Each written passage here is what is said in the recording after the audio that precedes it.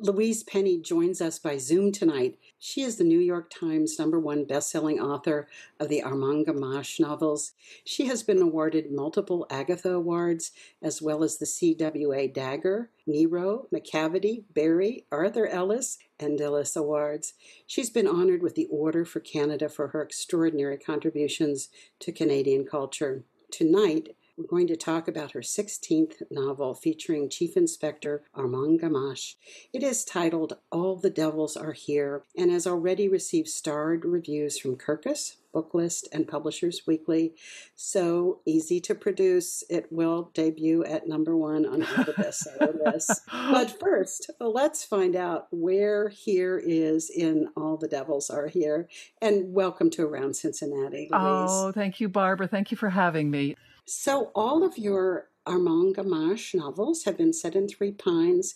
It's a fictional place you created near Montreal, but you have taken Armand and us to Paris. And as the novel opens, to a very special place within that city. So why is he there? Who is he with? What's the special place? The special place is, as you say, it's Paris. It opens in the garden of the Musée Rodin, the Auguste Rodin Museum. And I took him to Paris because I felt it was time to get out of Three Pines for all sorts of reasons. He's there because his daughter is his and Reine-Marie's daughter, his wife's daughter, about to have their second child.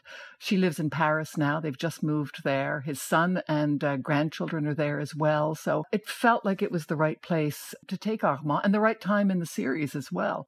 Oddly enough, I don't know Paris as well as I know other cities. So I felt a little bit behind on my heels with this one. I was forced, Barbara, to go to Paris to research it.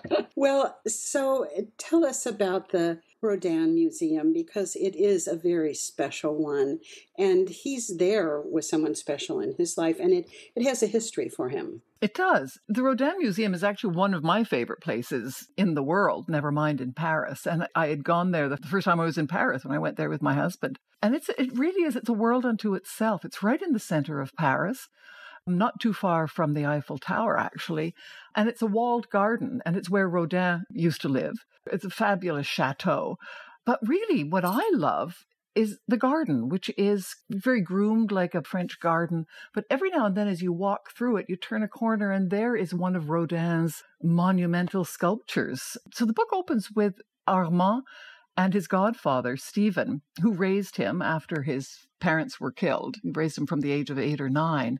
They're sitting together now as older people. Of course, Armand is almost 60 and Stephen is well into his 90s. And they're sitting in front of the Gates of Hell, Rodin's monumental work, and remembering the day when Stephen first took Armand to the garden and how shattered Armand was, having just lost his parents. And Stephen trying to make a connection with this grieving boy who he didn't really know very well. And now the tables have turned. In the past, Stephen would buy Armand a lemon tart and brush the crumbs off of his jacket. And now Armand is buying Stephen the lemon tart and trying to brush crumbs off Stephen's jacket, except Stephen keeps whacking him away. But Armand's his favorite sculpture is mine, not completely coincidentally. It's the Burghers of Calais. And we have a flashback to Stephen telling little Armand, young Armand, the story of the Burghers of Calais, which then becomes a kind of a leitmotif through the entire book, this idea that there is no courage without fear. So what's complicating the situation? Well, there's an accident, a terrible accident, that the Paris police, including a very close friend of Armand's, the gendarmerie believe was a accident, but Armand was there when it happened, when Stephen was knocked down and almost killed and may yet die, they feel. And Armand knows that it was no accident.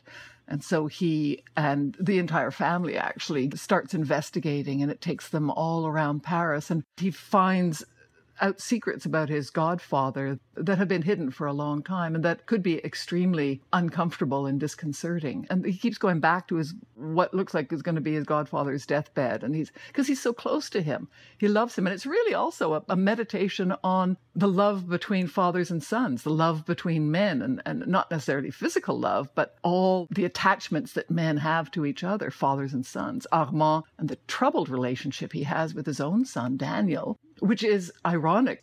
Reine-Marie, his wife, says, you spend your life having insight into other people's motivations, but you cannot decode your own son. You have no idea why this has happened, what happened in the past to cause this rift. But we find out in another garden in Paris, actually, what did happen. The relationship between Armand and Stephen, and the relationship between Armand and Jean-Guy, who is his second in command and very much a son. So I'm curious about the title. It plays prominently in All the Devils Are Here. When did it come about? How does it come about? What does it have to do, the title? Well, it's from Shakespeare's The Tempest. And The Tempest opens with a terrible storm at sea. And there is a ship in peril and it's going to go down. And one of the young mariners leaps off the ship. And just as he's about to go to almost certain death, that's when he screams, "Hell is empty and all the devils are here." And coincidentally, Paris is actually named Lutetia, which is the symbol is a ship in peril on the sea. And Stephen, while they're sitting in the garden, quotes that, "Hell is empty, Armand, and all the devils are here," which is something we learn he likes to say just to disconcert people, especially on planes. Stephen is like that. But what he says is, he makes a distinction this time. He said, well, not here, but here. And Armand picks up on that and realizes it's more than just a joke this time, that there is some devil at work here. And that's part of what he has to do, is trying to find the devil in Paris, the darkness in the city of light. I believe Armand has lived within your mind for maybe close to 20 years now. And I'm wondering if you could characterize the creator to the created, the author to the character. Is there a way of talking about that relationship? Yes. I mean, he's lived not just in my mind, but in my heart, because he was inspired by my husband, Michael. And actually, I went to Paris, as I said, for the first time with Michael. And so this book is really intertwined with all my memories of that very romantic and very special time with him. Armand is in many ways Michael. He has all of Michael's qualities, some of his flaws, I guess. So for me, the two are very intertwined. And as you know, Barbara, Michael passed away a few years ago of dementia. And I thought at the time that I would never be able to write again, and certainly not write about Armand, because it would just be so sad.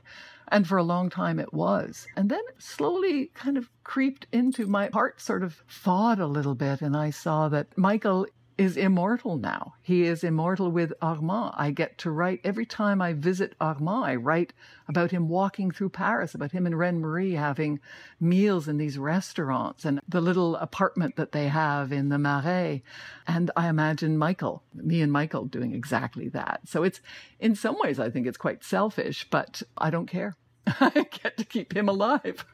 We're delighted you're selfish and that you have kept Armand alive. And thank you for visiting with us tonight. Thank you, Barbara. I've been talking with Louise Penny about her latest novel, All the Devils Are Here. The book launch will take place virtually on September 1st at 5 p.m. in Washington, D.C. at Politics and Prose, where she and Hillary Clinton will be in conversation about her book and the Armand Gamache series. You will find a link for tickets for this event and more at wvxu.org/Around Cincinnati. I'm Barbara Gray.